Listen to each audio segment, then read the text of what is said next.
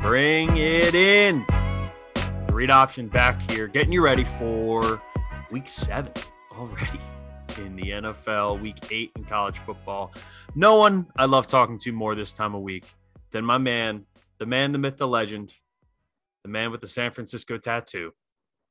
Give it up for Scotty Miller. Scotty, no Vido again this week, but see, the thing is, Scotty, we have Vido out on a special assignment. We sent him here. He didn't do this on his own. We told him, we said, Vido, your Broncos are in Cleveland. You live in Cleveland.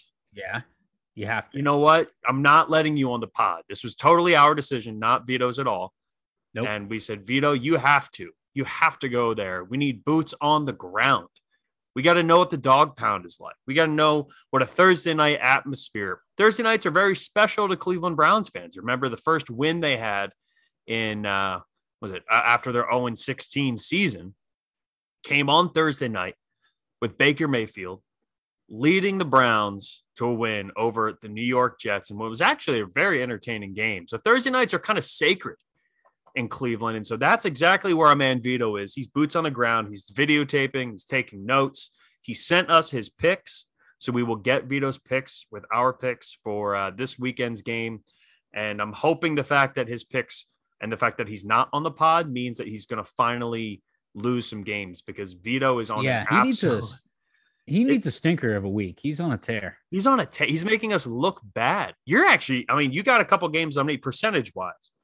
Again, I will contest that I've had to pick more games than everybody else. But besides the point here, Vido, and we'll get to our numbers here right before we get to our picks, but Vido is on an absolute tear.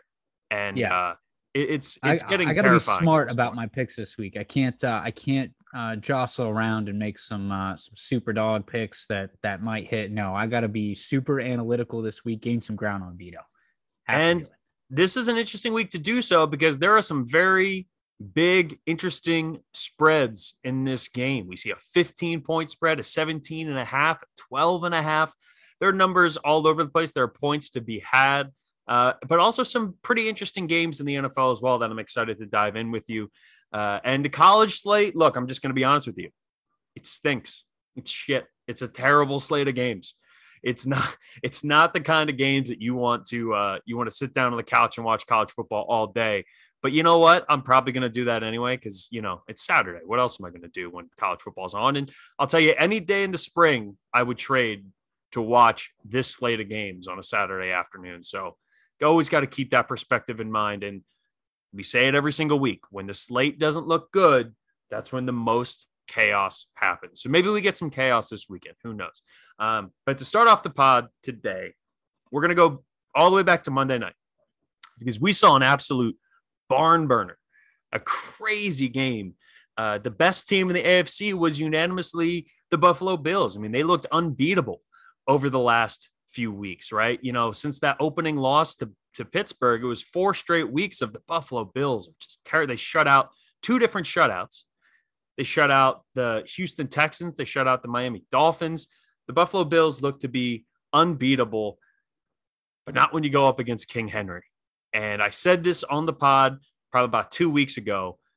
Derrick Henry is one of those players that when he's on your team, you are never out of a football game. We say the same thing about Patrick Mahomes, but I think the next guy on that list, say the same thing about Lamar Jackson. I think in that top tier of guys, you have to put in Derrick Henry because he is such a unique specimen. He's so big and fast and hard to freaking tackle. This guy is an absolute animal.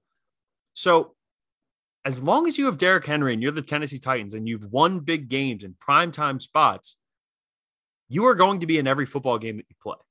End a conversation because pretty much single-handedly, he won that game for them.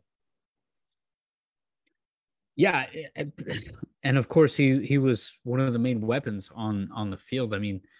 Julio had come out with an injury, and AJ Brown looked like he was just. He looked worse than Michael Jordan in the flu game in '95. But and it showed. Look in the first half, AJ Brown had one target and then erupted in the second for 7 and 91. But it's hard to not be an offense when you have Derrick Henry in it, that the offense doesn't revolve around him. Because and we say this all the time about fantasy football too. It's like, when is Derrick Henry going to break down? Like, it's always a reluctant pick in the top 5, even though he's been as good as he is, because it's like, at some point there's no way that his body can withstand the absolute beating it gets every year in terms of the volume, in terms of the way he runs, in terms of the power that he runs with. And he's proven us wrong. So I think we're at a point where it's just like, all right, until you prove me wrong, Derrick Henry, like, this is your show. And it has to be. It has to be. You're 100% right, Scott. I mean, Tannehill's a nice quarterback. I still think, like, an interesting spot here. Would you rather have Tannehill or Kirk Cousins? To me, they're, they each have different strengths. They each have different weaknesses. I'd probably lean slightly towards Tannehill, only because of the athleticism. But Kirk Cousins has made some throws this year that only a handful of quarterbacks in the NFL can make, and he's won some big games. He's also lost them a couple of games too. So you take some, you lose some, but at the end of the day, I keep doing that. Derrick Henry is this team. He's absolutely this team. And it doesn't matter how much of a workload he gets. It's just he's another level of athlete. Like, it reminds me in basketball of, like, when you talk about, you have a team with a bona fide superstar and a team with, like, a better than average role player that's close to superstar. Like, I'd say take the Portland Trailblazers, for example. Like, is the offense going to run through CJ McCollum? No, it's going to run through Damian Lillard. Like, that's just a fact, because Damian Lillard's the best player on the floor. Same thing here. Like, AJ Brown, great wide receiver. Julio Jones, shadow of himself. Ryan Tannehill, probably pretty decent top 15 NFL quarterback in the NFL right now. Is there any way the offense is going to run through these guys? Hell no. It's got to be Derrick Henry. No, but I don't think they have to run through them. I think they run in conjunction with it, right? Like, when you have Derrick Henry doing what he does, it makes AJ Brown better. It makes Julio Jones better. And yes, Julio has been injured throughout the majority of the season so far, but when he's been healthy, he's made some incredible plays. Like, I am in no means counting out Julio Jones as just a non-factor to this team. Even Ferkser, right? They lost Jonnu Smith, and people are thinking, like, well, they don't have a tight end now. Well, Ferkser has stepped up and been a really nice weapon for Ryan Tannehill. And as much as I do understand, like, hey, Derrick Henry, like, is the guy here, I am not going to say that Derrick Henry is the only thing that makes this offense good, but he is the biggest reason why he's good. Because if it's not for Derrick Henry, then AJ Brown, Julio, Tannehill, I don't think the rest of them look as good. They just wouldn't. That being said, Derrick Henry has an ability to take over games in a way that is incredibly difficult in football. In my mind, there are only 4 players in the NFL that can take over a game single-handedly, right? Oh, he's a Madden cheat code. It's Patrick Mahomes, Lamar Jackson, Derrick Henry, and Aaron Donald. Those are the only, and maybe after what we saw on Sunday night, maybe you can throw TJ Watt into that conversation as well. But those 4 guys can take over a game and basically win it for you. And Derrick Henry, 20 carries for 143 yards and 3 touchdowns, 143 yards on only 20 carries. And yeah, he had the long 76-yard touchdown on, which plays a part of it. But right now, Derrick Henry has 783 rushing yards on the season. Oh my God. He has 260 more yards than the next leading rusher in the NFL, who's Nick Chubb.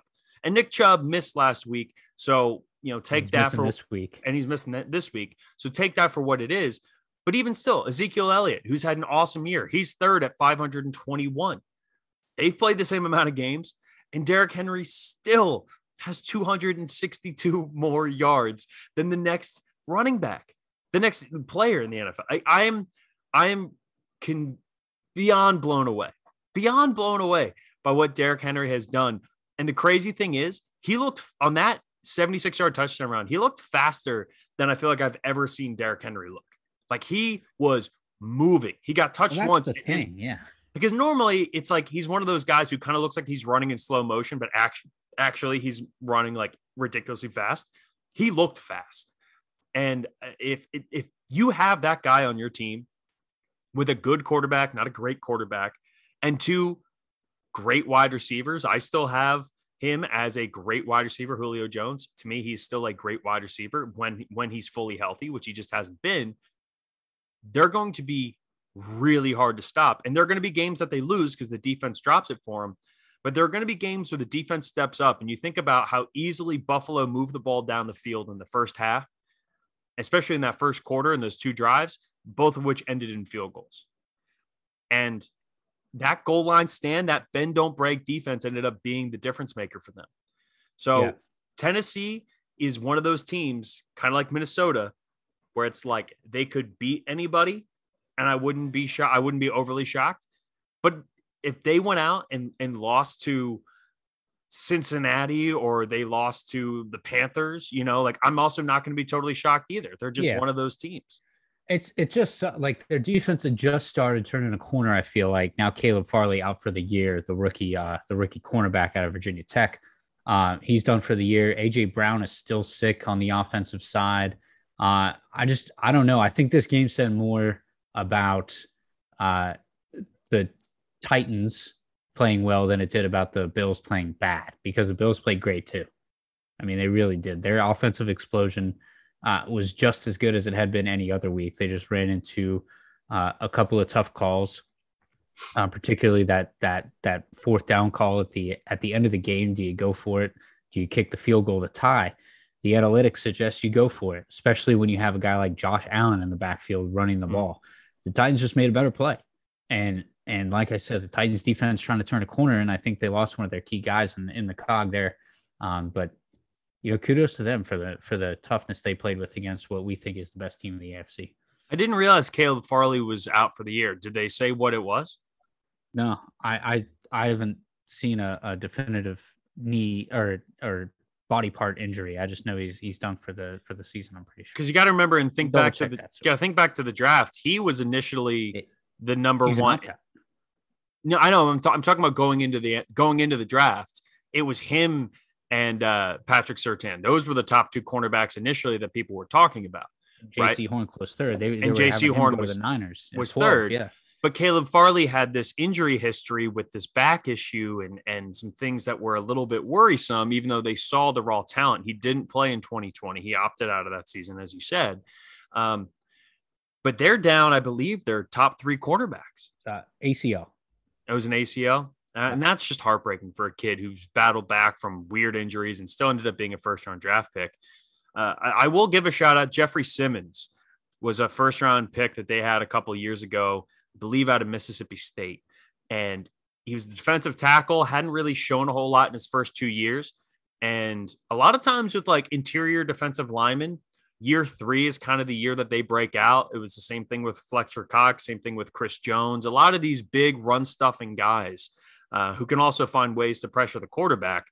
Jeffrey Simmons is kind of in that category. We're seeing a little bit of it with Derek Brown right now in Carolina, who's done a great job of just game-wrecking for the Panthers. But that year 3 jump is a big one for them. And it's something about, finally finishing developing. Because think about it, right? You're 21, 22 coming in, your body's still not done developing, and you're going up against, 30-year-old offensive linemen who are fully developed, fully strong. And by year 3, you're 24, maybe 25. You have all of your body mass is like all your bones, everything's finished developing.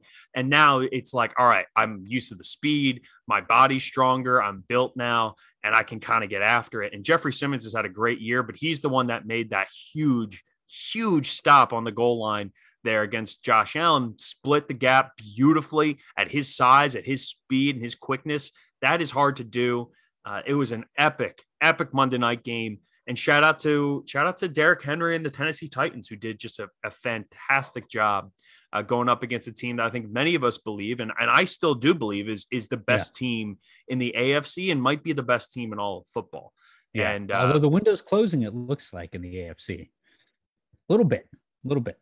I think the AFC is probably the worst of the two conferences right now. Yeah, agreed. Which is not something we've seen a whole lot of. If you go back through the last 15 to 20 years of the NFL, the AFC has been the predominantly dominant conference. But Patrick Mahomes and Kansas City having a bit of a down year so far. I mean, they're 3-3 through 6 weeks. And again, I still expect them to be one of the best teams in the AFC. But after that, it's, Cleveland was a team that we expect a lot out of, and they're getting absolutely hammered with injuries. And that is a perfect segue for us to get into our week preview, because Thursday night game tonight, as the time of us recording it, we have Cleveland hosting the Denver Broncos in, like I said, in Cleveland. That's what hosting means, Jeff. Come on, get your shit together. This is an You're the host. I am the host. I should know these things. This is an interesting matchup here, okay? Because Cleveland is banged up. No Nick Chubb, no Kareem Hunt, no Baker Mayfield. All right. Some positive news for the Browns is that Jarvis Landry is active and I believe will be playing tonight. So you have Case Keenum, who's done some things in the NFL. Let's not forget 2017. He led the Minnesota Vikings to a 12-4 record, to the NFC Championship game when they got absolutely demolished by the Philadelphia Eagles. Just thought that should be mentioned. And, oh, yeah. Way to drop that in. And the defense has shown some signs of improvement, but their standout rookie linebacker, Jeremiah Owusu-Koramoah, is now on IR. So the one weak spot in that defense, it looks like it's probably going to be weak again. The secondary, Greedy Williams in his second year, we've seen flashes of him looking really good, but hasn't quite been the guy that people thought he was going to be. Grant Delpit, after having a really hot start, he missed all of last year, his rookie year. So this is really his rookie year. Grant Delpit, again, hot start, unfortunately, has kind of tailed off a little bit. The secondary has not been as strong as we thought. The one bright spot for the Cleveland Browns is their defensive line can still get after you. That is not going to be a problem. They've been pretty good against the run. However, they're going up against the Broncos team here where I don't really know what to make of them. Because, yes, could you call them frauds because their 3-0 start were against three teams that combined had 0 wins after 3 weeks? Yes, you can absolutely do that. But we've also seen them fight and claw and hang in every single game after that. Teddy Bridgewater's been a little bit banged up. He had a quad injury. I believe the last I checked, his signs point to he will be playing in this game tonight. If he ends up not, then I apologize.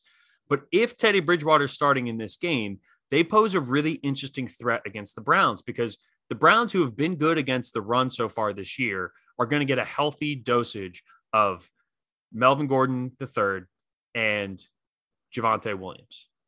And how they adjust to that without having their starting stud linebacker, who's been great this year in JOK, how they adjust to that while also realizing, this team can actually throw the ball because they have legit wide receiving weapons. Jerry Jeudy came off the IR this week. I don't know if he's playing or not, but Cortland Sutton, he's not playing this week, so we should see him back next week. But even still, Tim Patrick, Cortland Sutton, 2 really solid wide receiving options, Noah Fant as well. How they're able to adjust to this offense after losing such a piece that shouldn't be as important as it is because he's a rookie, but has proven to be a big piece of this defense, will be interesting to see. Right now, Cleveland is a 1.5-point favorite at home. How are you feeling about this game, Scotty? How do you like the Broncos on the road in Cleveland? I like the way the Broncos defense sets up against the lack of run game. I think the Browns are going to have to lean on Dearness Johnson quite a bit. Him and Demetric Felton. But other than that, I don't see them really letting it loose. The weather's going to be a little slick anyway. I don't see them letting Case Keenum loose to throw the ball.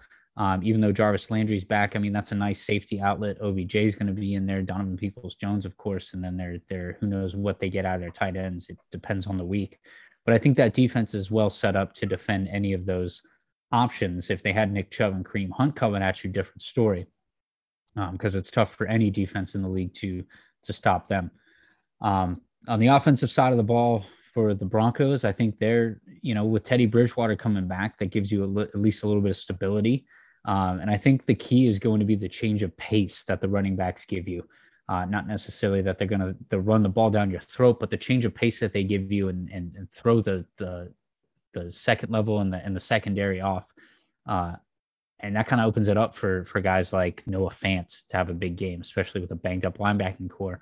And Tim Patrick even and Cortland Sutton, I think, is going to absolutely have a monster game. So I just like the way that the matchup sets up for Denver with all the injuries on both sides of the ball for Cleveland. So and Denver is due for one after the last three that they've had. So yeah. If this is Baker Mayfield playing, to me, it's a no-brainer. You're going with Cleveland, simply because I just think there's something about a certain feeling right around an organization. There were so much expectations with Cleveland, and we've seen a lot of Cleveland fans not be happy with how this has started. But the game plan is going to be simplified. Odell's questionable. Yes, they're hopefully getting Jarvis Landry in there tonight, but I don't see how they're going to move the ball against a really good Denver team. And to me, this is because both teams have good defenses. So which team do you trust to move the ball better? And would I be stunned if Case Keenum comes in and plays well and the Browns win this game? I wouldn't be. But I would be shocked. I'd be a little surprised, if nothing else. And to me, I see the Broncos and Teddy Bridgewater at least being able to move the ball, right? At least being able to go down, move the ball to some extent. They have enough weapons left. They're a little bit healthier. It's just, can that offensive line hang up? Garrett Bowles, who's one of their offensive tackles, he's questionable for this game, but again, expected to play. I like Denver to win. I think they win probably by a field goal. I think it's going to be a relatively close game. And expect a very healthy running attack. And I'll throw this too. The Broncos so far are 2-1 on the road. So take that for what it's worth. Vido also took the Broncos. Like I said, Vido he submitted his picks. So we will get Vido in here as well. But Vido also took the Broncos. So we'll see. And what's become a tradition on these shows is everyone can laugh at us and how wrong we were about our picks. It's fine. Broncos are 12-8. Broncos are 12-8 against the spread on Thursday nights. So give me the Broncos too. Well, I saw an absolutely absurd stat here. And let me see if I can pull it up. This is real timing it about Teddy Bridgewater covering the spread. It is an all-time statistic. Let's see here. We're scrolling. It was on Twitter. Here we go. Teddy Bridgewater career 23-4 against the spread on the road and 19-2 against the spread as a road underdog. Oh man. Yeah. 23-4 on the road and 19-2 against the spread as a road underdog. Yes, I'm taking Teddy Bridgewater. All that did was just cemented what I already said. All right, let's move to the 1:00 games. A couple interesting games, a couple of duds, but this is why we gamble and this is why we have fantasy football, because it makes the less exciting matchups that much more exciting. We have the Washington football team going on the road to take on the Green Bay Packers and Aaron Rodgers. Does Aaron Rodgers own the Washington football team? Probably more so than Dan Snyder does, hopefully in a couple of years. Right now, the Packers are a 7.5-point favorite. You get the 7 and the hook. How are you leaning so far right now? The Washington football team defense looked a little bit better, at least in the first half, but Aaron Rodgers is a whole nother animal. And I know Kansas City is incredible, but with Kansas City struggles and not really having a running game, you got a two-headed monster in Aaron Jones, A.J. Dillon coming at you there, and it's in Green Bay. That line seems a little low for me, if I'm being totally honest. Yeah, I there's nothing about the defensive attack of Washington that has impressed me. It looked a little better last week, but I don't think that there's enough in the tank to beat. I mean, Aaron. So here's the thing that could work in the Washington defense's favor. Aaron Jones has been slowly less involved in the running game. He had 13 rushes last week compared to A.J. Dillon's 11. So the volume share out of the backfield is close to even. The difference is can they get Aaron Jones out of the backfield catching the ball like they have in the last few games? Aaron Jones ended up with 17, I think, total touches in the game last week against the Bears.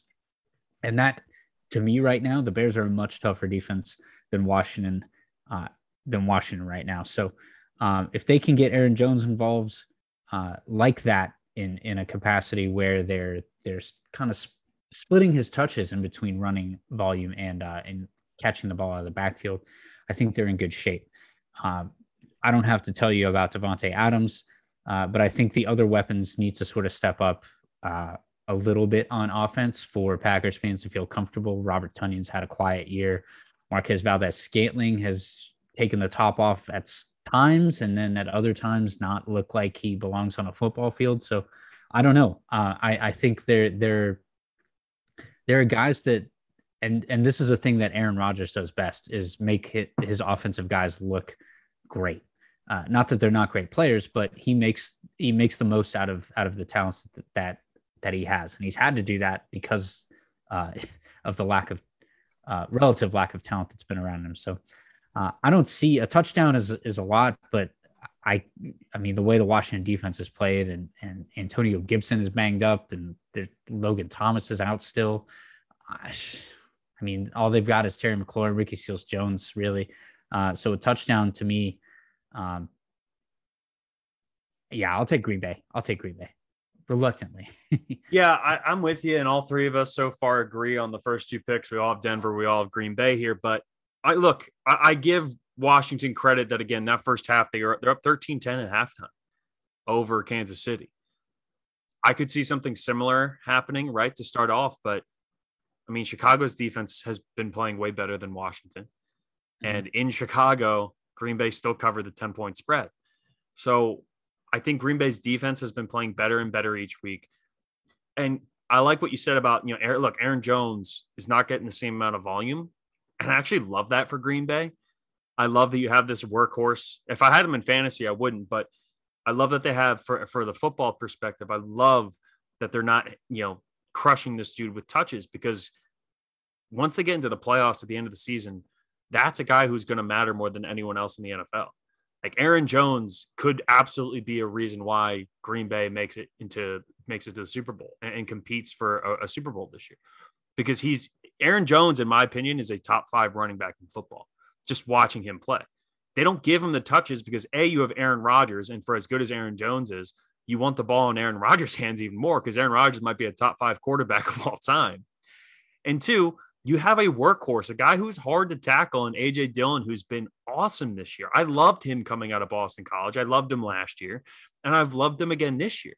And so if you have a way to split that backfield up, split those carries up, and still allow to keep the ball in Aaron Rodgers' hands, so that way, hey, come the postseason, come down the stretch when you need Aaron Jones, he has 30% less carries, but he also has 30% less hits on him than he did the year before. I'll take that.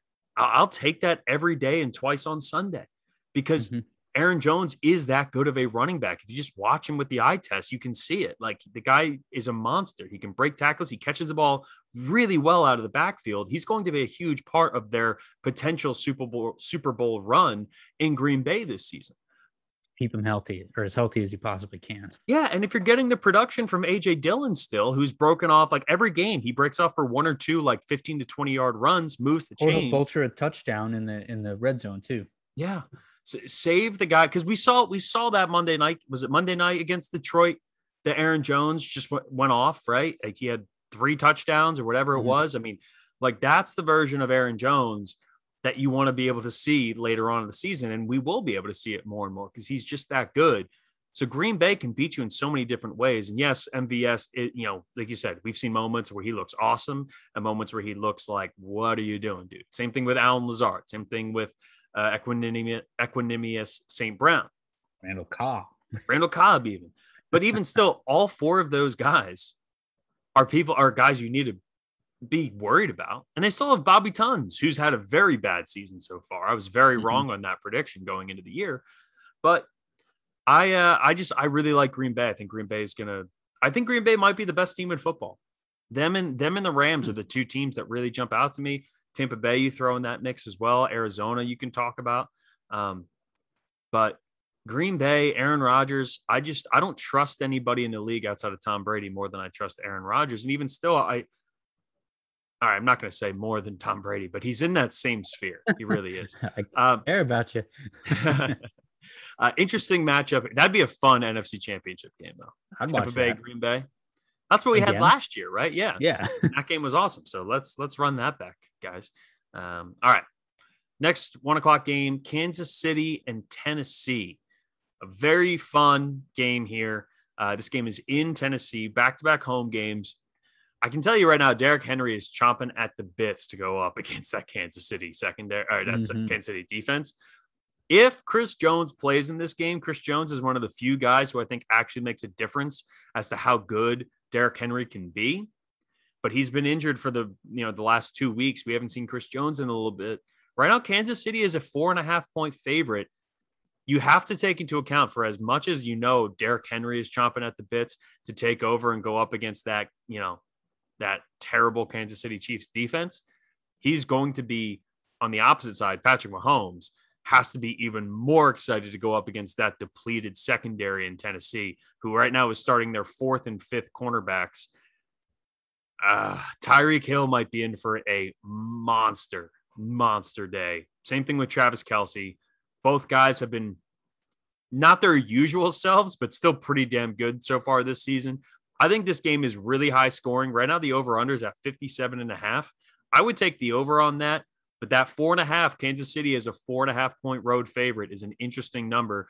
Can Tennessee pull off the upset as a home underdog and cover that 4.5?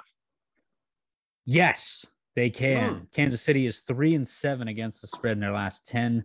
Tennessee 5-5, but Ryan Tannehill is 6-1 against the AFC at home in his entire career. AFC West at home in his entire career. So give me Ryan Tannehill and them Titans. Tighten up. Taking the points at Tennessee. Our man Vido took Kansas City, and I'm going to go with Vido here on this one. I think. Yeah, I don't know why I'm doubting Patrick Mahomes. Well, it's not that you're doubting Patrick Mahomes. It's that you believe in Derrick Henry. And the clock possession and the defense and everything else. I just think Kansas City, I think they're starting to get the ship right. I think they had their rough start. I think halftime of last week against Washington, I think that is when the flip switched for them, right? Teams are playing them differently defensively, no question. But I think halftime against Washington last week in Landover, Maryland, that was the turning point, the quote unquote Super Bowl video moment, right? Where it's like, that's where Sports Illustrated Super Bowl video that they always used to make for teams. It'll start in the locker room and during that game where they come out at after halftime and just put up 21 unanswered against Washington. Kansas City, in addition to that, they're going up against a team in Tennessee who's coming off an emotional win, a short week for them. Super banged up in the secondary. I think Travis Kelce and Tyreek Hill both have monster days. And then they'll probably start to run the ball too. I don't see how Tennessee with their 4th and 5th string cornerbacks are going to be able to slow down arguably the most dangerous and lethal passing attack we've seen in the NFL for the last decade plus. So give me Kansas City to cover the 4.5. I think they win big in Tennessee because Tennessee is one of those Jekyll and Hyde teams. You're like, how did this team just beat Buffalo? Because they get up for big games. And instead, we got a 1:00 game on CBS that no one's really going to be watching it unless you're in Kansas City or in Tennessee or watching the red zone. Feels like a letdown game for Tennessee after a big win. All right, we got kind of a poo-poo game here. Atlanta on the road against Miami. Atlanta is a 2.5-point road favorite against the Dolphins. The Dolphins have been bad. The Falcons have also been pretty bad. It's funny going back to week 1 when they just got the crap stomped out of them by the Eagles, and it makes you think like, what happened there, man? Like, how is it that the Falcons, lost the Eagle? I don't know. Maybe they're getting things together. They looked good in London the last time we saw them. Kyle Pitts got involved. Calvin Ridley's been away from the team with personal issues. Not sure if he's going to be back for this game or not. I kind of want to pick Miami because I don't think Miami's as bad as we've seen to this point. And still, it's only a 2.5-point line. So even if, it's a 1 or 2 point game, you're still getting those points for the Dolphins at home. Tua had moments of looking pretty good last week. I don't know. I'm kind of favoring the Dolphins. Also, wait, did the Dolphins not get a bye after playing in London? Yeah, that's what I was just thinking. Wait, that's crazy. How did I that just computed in my brain right now? That's nuts. Oh man, maybe now I need to reconsider this. Because usually teams get the bye right after they play in London. Yeah. Well, we wouldn't want a 9th team on bye this week. Yeah, that would just be ridiculous. Sorry. Well, how are you feeling? Because I got to recalculate now after thinking about that. Dude, I this game is gonna, even if Calvin really doesn't play, I still think the Falcons are a better football team right now. And 2.5 on the road, that's easy for Younghoe Koo even. Who's probably still one of the best kickers in the league for my money. I don't know that they have an answer for Cordero Patterson, and I think he's gonna go absolutely ballistic. And so, give me the Falcons at 2.5. Oh man, this might be dumb, but now with coming back, I just don't think I can pick against Miami. I don't think I can pick against Atlanta. Like that's crazy. They didn't get a bye. Oh, Miami's just getting it rough. Hey, look, as an Eagles fan, we have their first round pick next year, so I'm rooting for the Falcons. All right, it's a queen sweep. Queen sweep. I know it's a clean sweep, but that's a little Good Mythical Morning reference for all you mythical beasts, all you mythical beasts out there. There's so many that listen to this pod. I'm sure I have no idea what we're talking about, but all of us are the only people in the center of that Venn diagram. Yep. I'm taking the Falcons. All right. The Jets going to Foxborough. First rematch of the year. Two teams already played each other once. We saw what happened the first time. Zach Wilson had no idea what was going on. New England's a 7-point favorite right now against the New York Jets in Foxborough. Look, the Patriots have had a couple of rough weeks. I think that game against Dallas was really telling, but it was a tough loss. They brought it down to the end, got into overtime. We saw they played a bad team after almost beating Tampa Bay the week before, and they damn near lost against Houston. And it's only been a few weeks since Zach Wilson saw this defense. How much can they change? How much can it disguise against them? The last time I picked the Jets, I regretted it, but I also wouldn't be shocked if the Jets make this some sort of a game. I'm going to believe in Bill Belichick. I'm going to believe that Mac Jones has been the better quarterback. I think all encompassing the whole year, I still think Mac Jones has been the best rookie quarterback so far, though I think Trevor Lawrence is quickly catching up. So I'm going to take the Patriots here to cover the 7, but if the Jets somehow find a way to cover, I would not be surprised here either. I'm going to hate myself. But guess what? This defense in New England has not played well. The only one who has played well at all since they last played the Jets is Matthew Judon. And I'm not impressed with this team. I'm not impressed with the way they're scheming defenses. I'm not impressed with the way that they hang their head in games, even though they've managed to scrape by some. Yes, Scotty. Robert Saleh is coming off a bye. I don't know. This is one of those gut check things for me. 7 on the road in Foxborough. Give me the Jets. So let's go. The Patriots, by the way, have screwed me the last 3. I think it's 2 or 3 weeks in a row against the spread. So them, go Jets. Yeah, I've been in the same way. I mean, the fact that I still don't quite understand how they didn't cover the 3.5 last week, though. That touchdown actually ended up making me a good chunk of money on Sunday evening there when the overtime win instead of going down and kick the field goal, because I had Dallas covering the minus 3.5. So I was happy that they scored that touchdown. I know a lot of bettors were not. I just can't believe that a week after the Patriots going up against one of the best offenses in all of the NFL was a 3.5-point underdog. Now they're at home. Actually, no, they were a 3.5-point. Were they a favorite going into the game? Now I got to go back. In which? Against Dallas last week. Ooh, got to go through that's a my good picks question. here. Got to go through my picks. Keep track of all this written down like an old man. New England was a 3.5 point underdog at home last week. All right. So that makes more sense because for whatever reason, in my brain, I was thinking the Pats were a 3.5 point favorite.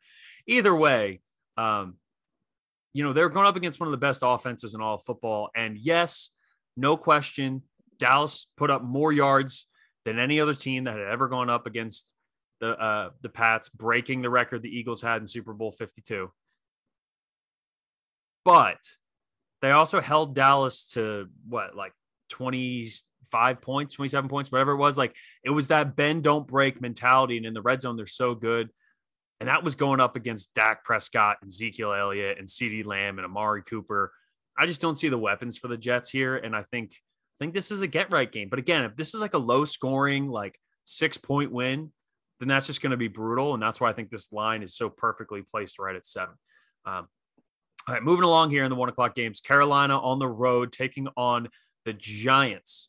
All right, now Carolina is a 3-point favorite on the road. Again, with these home underdogs, last week they didn't do well, but traditionally and historically, home underdogs do well against the spread. Where are you leaning up here? Is Carolina going to come back? Still no Christian McCaffrey, I believe, right? He's got another week or two before he can come back because he's on IR, if I'm not mistaken. I'm pulling up their injury report right now. That's correct. Yeah. They put him on last Saturday, I believe. Stephon Gilmore will not play, though this is the first game that he's eligible to play coming off of IR, which I think makes a big difference. And it looks as though the Giants are going to get some of their guys, some of the wide receivers back. Kadarius Toney not likely to play, but Sterling Shepard, Darius Slayton, having those two guys back in the lineup will be good. Even John Ross as a deep threat could be in there. This just smells to me. They're also 0-3 at home, by the way. Daniel Jones, for whatever reason, plays really bad at home. It's a really weird kind of like Daniel Jones trend. Bad city to play poorly at home with. But I don't think they go 0-4 at home. I've fallen out of the Panthers especially without Christian McCaffrey. That's just not the same team. I mean, the fact that they lost that game to the Eagles a couple of weeks ago is still crazy to me. The fact that, name somebody on the Giants who can stop them offensively or defensively. I can't. I mean, I think Leonard Williams does such a good job in the running game along the defensive line, and the D-line is still pretty good. I think they'll do a decent job against the run against Carolina because Carolina's offensive line is bad. And so if Carolina's going to win this game, cover that 3 points, it has to be on the arm of Sam Darnold. And without Christian McCaffrey, Sam Darnold just hasn't been good. And this just feels like one of those games that the Giants are going to win. I don't know why, and I think, Joe Judge came out, and I feel like the team's kind of playing for Joe Judge and kind of playing for Gettleman up there in the front office, because I think both of those guys, I think the seats are, especially Gettleman, but I think even Judge a little bit. I think the whole Joe Judge, going to make all the coaches run loud. I think that stuff has started to wear off a little bit, but this feels like a make or break game for the New York Giants. It's hey, we are not a 1-5 football team. All right, we're better than what our record shows. But as Bill Parcells always said, you are what your record says you are. So I don't believe in the New York Giants. I don't think the Giants are a good football team. But again, if they win this game, I'm not going to be surprised. So I'm a little split here. How are you seeing this one right now as the Panthers are a 3-point favorite on the road? 100% what their record is at 1-5. They're going to be 1-6. And in terms of the spread, I think it's tight. 3 points. Oh, Lord. The Panthers' point differential, the average against the spread this year is minus 0.6. So 3 points. Give me the Panthers on the road. You're taking the Panthers on the road. They have more weapons. Even if you're trusting Sam Darnold's arm to throw the ball, that's fine. You've got DJ Moore. You've got Robbie Anderson if he can catch the ball. You've got Ian Thomas that's an outlet as well, and you have Terrence Marshall. So I don't understand how that is still all that together. And you have Chuba Hubbard out of the backfield, who by the way is a serviceable running back. He's not Christian McCaffrey, but he can get you what you need in terms of the running game to open up some of that passing. So there's nothing about that to me, all that on paper that says that that's worse than anything the Giants are going to throw out. So Panthers. And I think I'm with you. And Vido also took the Panthers. I think we're all going to take the Panthers on this one. What's kind of deciding it for me is, would you rather have Sam Darnold and Joe Brady on offense, or would you rather have Daniel Jones and Jason Garrett? Yeah, see, that's more logical. I agree with you.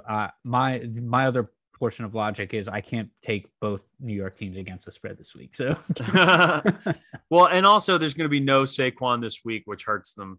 I think maybe if Saquon was playing in this game, I'd feel differently. But yeah, by the way, just put him on IR. Like, what are you doing? Well, he was questionable throughout most of the week. I think he'll be back next week. So if you put him on IR, he would have had to have missed, I believe, 6 games.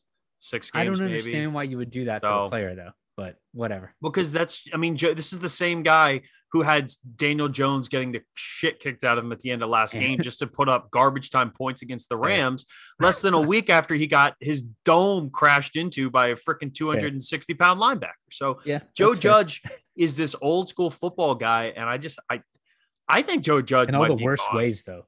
Yeah. The Maras don't like to move on from coaches a lot, but I don't see Joe Judge as a long-term fit there. In New York. The last game of the 1:00 window, and what has to be the best game, I would say, or at least the game that I'm most intrigued about, Cincinnati going to Maryland, and they're taking on the 5-1 Ravens. If you had Cincinnati 4-2 and Baltimore 5-1 at this point in the season, you probably would have won some decent money, because I don't think many people thought the Bengals were going to be that good. And I think there were a lot of reservations about what we were going to see out of Baltimore this year. I think we knew they would be competitive. And I think for the most part, people thought, hey, Baltimore is probably going to be, a 12-5 kind of a team. Right now, Baltimore looks like they might be the best team in the AFC. They've beaten the next two best teams in the AFC record-wise, in the LA Chargers and the Kansas City Chiefs. You said, I believe 2 weeks ago on the pod, that you thought Cincinnati was the best team in the AFC. Are you staying with that prediction? Are you going to pick the Bengals to cover 6.5 points against Baltimore? Sticking by it, 6.5 and the outright, because this team is better than the Baltimore Ravens. I'm sorry, take it, Maryland. I don't care. Come at me. This team is better than them. I'm sorry. What's the rationale? Because I think they're better out of the backfield. Number one, save for Lamar Jackson. Mm-hmm. Otherwise, you're getting Devontae Freeman or Latavius Murray falling into the end zone, right? So you're better there. I think at quarterback, it's a toss-up, because Joey Burrow is going to sling the ball where Lamar Jackson can threaten you in two different ways. So a slight advantage, probably a little more than slight advantage, Baltimore. Wide receiver-wise, that core is ridiculous. And the chemistry that Joe Burrow has with his wide receivers, now granted, Baltimore's defense has made a big leap in the last, I'd say, even 3 weeks. But to have to cover Joe Mixon in the run and even out of the backfield, and then Tyler Boyd, T. Higgins, and Jamar Chase, who's going to take the top off and burn everybody deep, forget it. Joey Burrow is going to win that game 9 times out of 10. And this might be the 10th, but I think it's close. I think it, you know what? So this is the thing. 6.5 feels like a big number for Baltimore to be able to cover here. I would push back on you with this. I don't think Cincinnati's better out of the backfield. I know Joe Mixon's having a really, really good season. Statistically, he's in the top 5 in rushing yards. He's doing great catching the ball out of the backfield. They also got Samaje Perine coming back this week off the COVID list, which will help them as more of a scat back guy who can kind of catch the ball. And Chris Evans, we saw, had a big touchdown catch last week. So far this year, the Baltimore backfield, Lamar Jackson's averaging 6.1 yards per carry. Latavius Murray is averaging 3.6, which is not great, but it's also not terrible. Tyson Williams is averaging 5.5 and Devontae Freeman is averaging 5.9. They almost have, they're 5 yards away from having 4 different rushers over 100 rushing yards. They have they have 3 over 170 and 2 over 200. Lamar's leading the team with 392 rushing yards. And on the other end here, they have 2 receivers in Marquise Brown and Mark Andrews, both with over 460 yards receiving, combined 8 touchdowns, averaging 15 yards per catch and 13.8 yards per catch, respectively. I think this game's going to be close. I think this is the first scoring too. I think it's going to be I disagree. I think this is going to be a high scoring game. Really?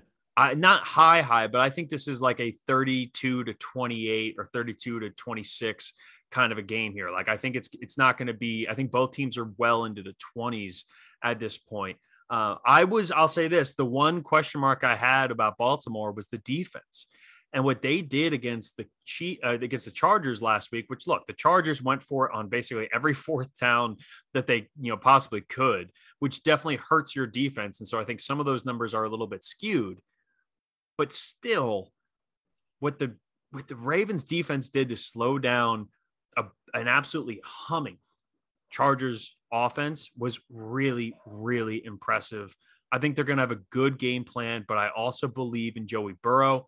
I have Cincinnati to cover the 6.5, but I think they lose by a field goal. And our man Vido, he's been rolling with the Baltimore cover train pretty much every single week. He is all in on the Ravens. He's sticking to it this week. He has the Ravens covering the 6.5. But I'll tell you what, if the Ravens come out and this is a 2 touchdown victory, I wouldn't be shocked. I just wouldn't. I just think, this is the same team that basically should have lost to Detroit if it wasn't for the longest field goal in NFL history. So the Ravens are a team that's absolutely susceptible to a letdown game. And I think we might see it here, but I think the difference is that they find ways to pull those wins out. I think they do it against Cincinnati, but by a field goal. I think Justin Tucker walks it off. All right, the 4:00 games. First up, we have the Philadelphia Eagles traveling coast to coast, going out to Vegas. First time the Eagles are playing in Vegas. Right now, the Raiders off of a big win on Sunday afternoon, game number 2 for our man Rich Pisaccia. Two of the guys I work with, Jacob Hester and EJ Manuel, both played for Rick Pisaccia, and I was asking them this week about it. I said, I was like, does he have any realistic chance of holding on to that job? And both of them said yes. And I asked him, I was like, how? Like, most interim head coaches in the NFL do not get a chance to do that. What makes you think this? And they're like, he's just one of those guys. He's just one of those uniquely special, overwhelmingly loved. No one has a bad thing to say about this guy. But the thing with interim head coaches is that first win, that first win's almost a lock. But the rest of the season, I don't know, man. I don't know. And maybe this Raiders team is built different, right? Like what I said moving up before all the John Gruden stuff happened was John Gruden wears people down. Like, people get sick of the shtick. They get sick of I'll tell you what, man, people get tired of all that crap with Gruden in a way that I think they would always start off hot and then eventually start to fade out. And that's what it been the last 3 seasons.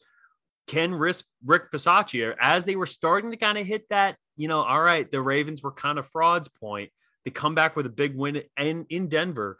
Can they keep this up? Right now, they're a 3-point favorite at home going up against the Eagles, who, the Eagles could come out and look awesome. The Eagles can come out and look terrible. I have no idea what to make of them at this point. They're very good at trying to cover the spread. I'll give them that after what they did last week. But how do you see this one playing out here out in the desert? This line is about dead on to me.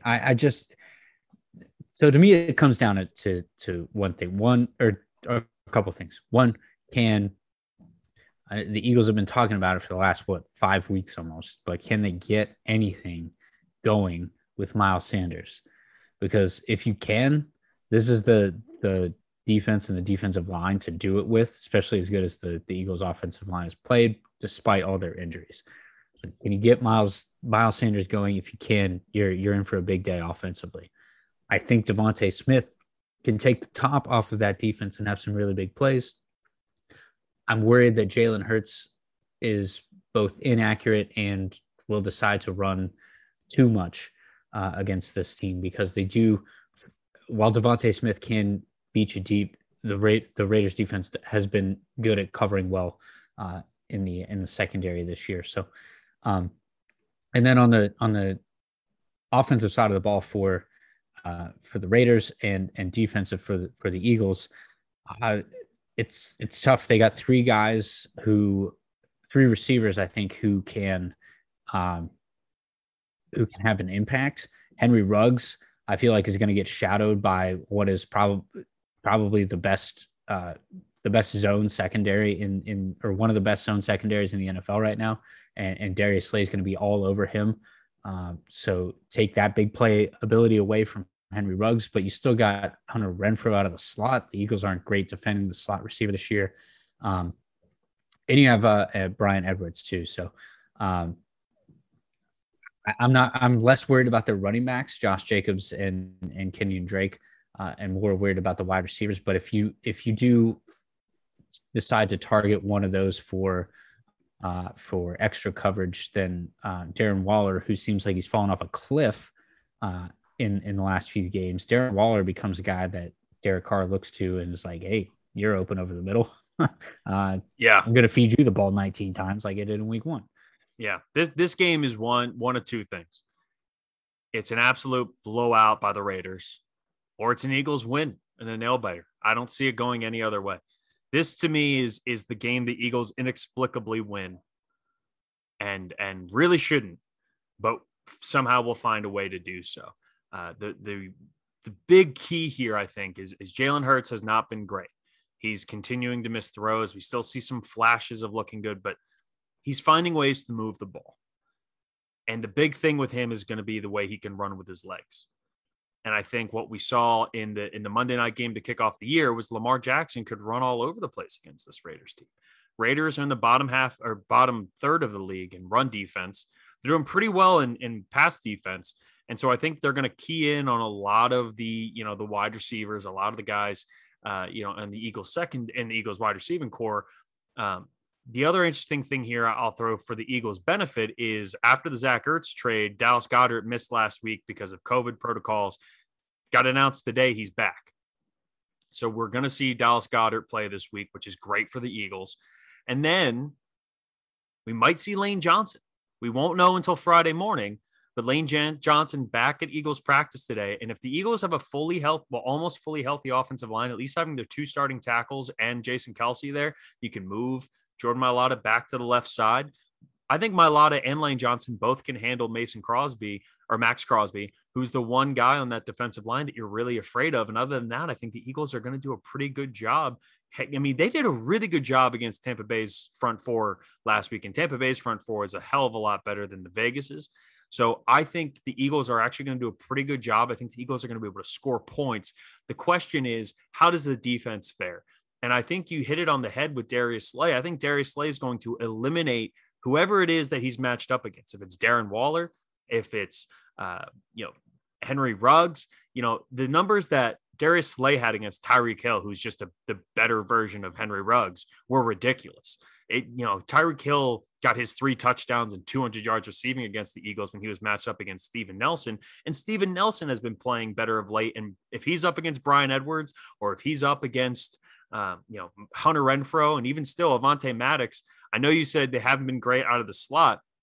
To start the season, they struggled, but they moved Avonte Maddox as the full-time starting nickel corner, and he has been awesome since moving there. He's really found a home in the nickel and that slot spot. So I think the Eagles defense actually has a good chance of slowing down this offense. And the big thing that can make a difference is if Darren Waller just goes absolute bananas. If Darren Waller decides to take this game over and has one of those vintage, 200 yards, 2 touchdowns, one of those monster days, the Eagles are going to be in some trouble. But if they can find a way to neutralize him, whether it's putting Rodney McLeod or even someone like Davion Taylor, who's just a freak athlete, kind of trying to cover him, or even Avonte Maddox or Darius Slay, I think the Eagles can actually be okay. And I'm going to say it. This is probably dumb, but I'm taking the Birds in the upset. Give me the Eagles. Fly, Eagles, fly. The Eagles have done better when I've bet against them so far this year. But you know what? At this point, what do we got to lose? Let's go Birds. Yeah, you're right. You got a couple of early draft picks coming your way because the Raiders are going to win this one in a close game. But I think they cover the 3. Well, you and Vido are both on Vegas here. The next 4 o'clock window game, we have the Detroit Lions going on the road. Little revenge game here. They're taking on the Rams. These next 3 games all have absurd spreads. So just be wary of that, friends. Right now, the Arizona Cardinals are the Los Angeles Rams are a 15-point favorite at home against Detroit. God. I don't know how you feel about this, but this to me feels like Matthew Stafford going the fuck off. This is Matthew Stafford's put me in the MVP conversation, like we were saying on Tuesday. Why is it Matthew Stafford not in the MVP conversation? This game is going to be the eye-opening. Oh my God. 15 points is a lot. I think the Lions are broken. And I think Dan Campbell might have wasted his crying in a press conference maybe a little bit too early to try to galvanize the team. Give me the Rams here. We saw what they did to the Giants last week. I think we see more of the same. Yeah, I don't think it's close. Give me the Rams. There's nothing that Detroit's going to throw out there that's going to be anywhere near as talented as the Rams. So here's maybe a more interesting pick. Which wide receiver for the Rams ends up with like over 100 yards and 2 touchdowns? Deshaun Jackson. Ooh, I like that. I like that. I'm gonna say this is a Cooper Kupp week. I think he's going back to the my little Cooper Kupp well. Man, yeah, this one's gonna be ugly. And how about a huge day from Darrell Henderson? I like that one too. I think Darrell Henderson has like a 2 touchdown, just monster performance here. Maybe one at the goal line, maybe another in the passing game. But I could also see Sean McVay being like, we're doing the Tom Brady thing where even when we get down to the goal line, we're still passing it. We have 1 yard to get, but we're still passing it because we want to just juice up Matthew Stafford's stats. So we'll see. Yeah, this one's not going to be close. Vido also has the Rams covering the 15 points. The next that's surprising, actually. He usually doesn't take those big spreads. Yeah, well, he picked 2 out of the 3 big spreads that we have here. And the next one is the Houston Texans. We got another old matchup, little rivalry matchup. The Texans going to Arizona. Zach Ertz is there, should be playing. We got a little JJ Watt going up against the Houston Texans. D-Hop. Will we see JJ Watt get his first sack as an Arizona Cardinal in this game? I think yes. I would love that prop or to put that on a parlay card. First sack for the Cardinals is JJ Watt. I'm sure it's somewhere in this game. Yeah, I would love to play that. Over under 2.5 sacks for JJ Watt. I'm still gonna take the under just because I don't know. He might fall into one. Maybe I was gonna say maybe the better number is 1.5. Yeah, he might fall into one. I think he'll get one, and he might fall into another. But I think he gets at least one. I think he gets at least 1 sack. He's going to be juiced up to play in that game too. You know that. I think he gets 2. I'm going to write this down. JJ Watt gets 2 sacks. If this were in Houston, I would put that at like 4. But like, I don't know. Like, there's so many guys on that defensive line for Arizona that can get after the quarterback, and this offensive line for Houston is woof. Yeah. And Davis Mills. Not great under pressure. This line. What Davis Mills are you going to get? Are you going to get the 4 interception Davis Mills, or are you going to get the we're in the game late in the 4th quarter against the Patriots Davis Mills? And also, what version of Arizona are we going to get? Are we going to get the Arizona that that was down? It was 8 points in the 3rd quarter going up against the Jacksonville Jaguars? Yeah, but they played, save for that game, they played well against bad defenses this year. I mean, they torched Tennessee when Tennessee had no idea what their defense was. And that was in like week 1. Okay, but the line is 17.5. 17.5. It's a huge offense. think they're so much better on both sides of the ball that 17.5 is warranted. And so I'm going to take the Cardinals at 17.5. 5-1 and this year against the spread, by the way. This is the biggest spread we've had. What was that number? 5-1 are the Cardinals against the spread this year. This number it's the biggest number we've had all year. It's the biggest spread. And their average, their plus minus average against the spread is plus 13. So we're quickly approaching that with the 17.5. So you took the Cardinals. Vido took the Cardinals. I'm invoking my never bet on Davis Mills rule. Give me the Cardinals to cover the 17.5. Because that's one. If it happens and it's just an absolute blowout, you just feel so freaking stupid.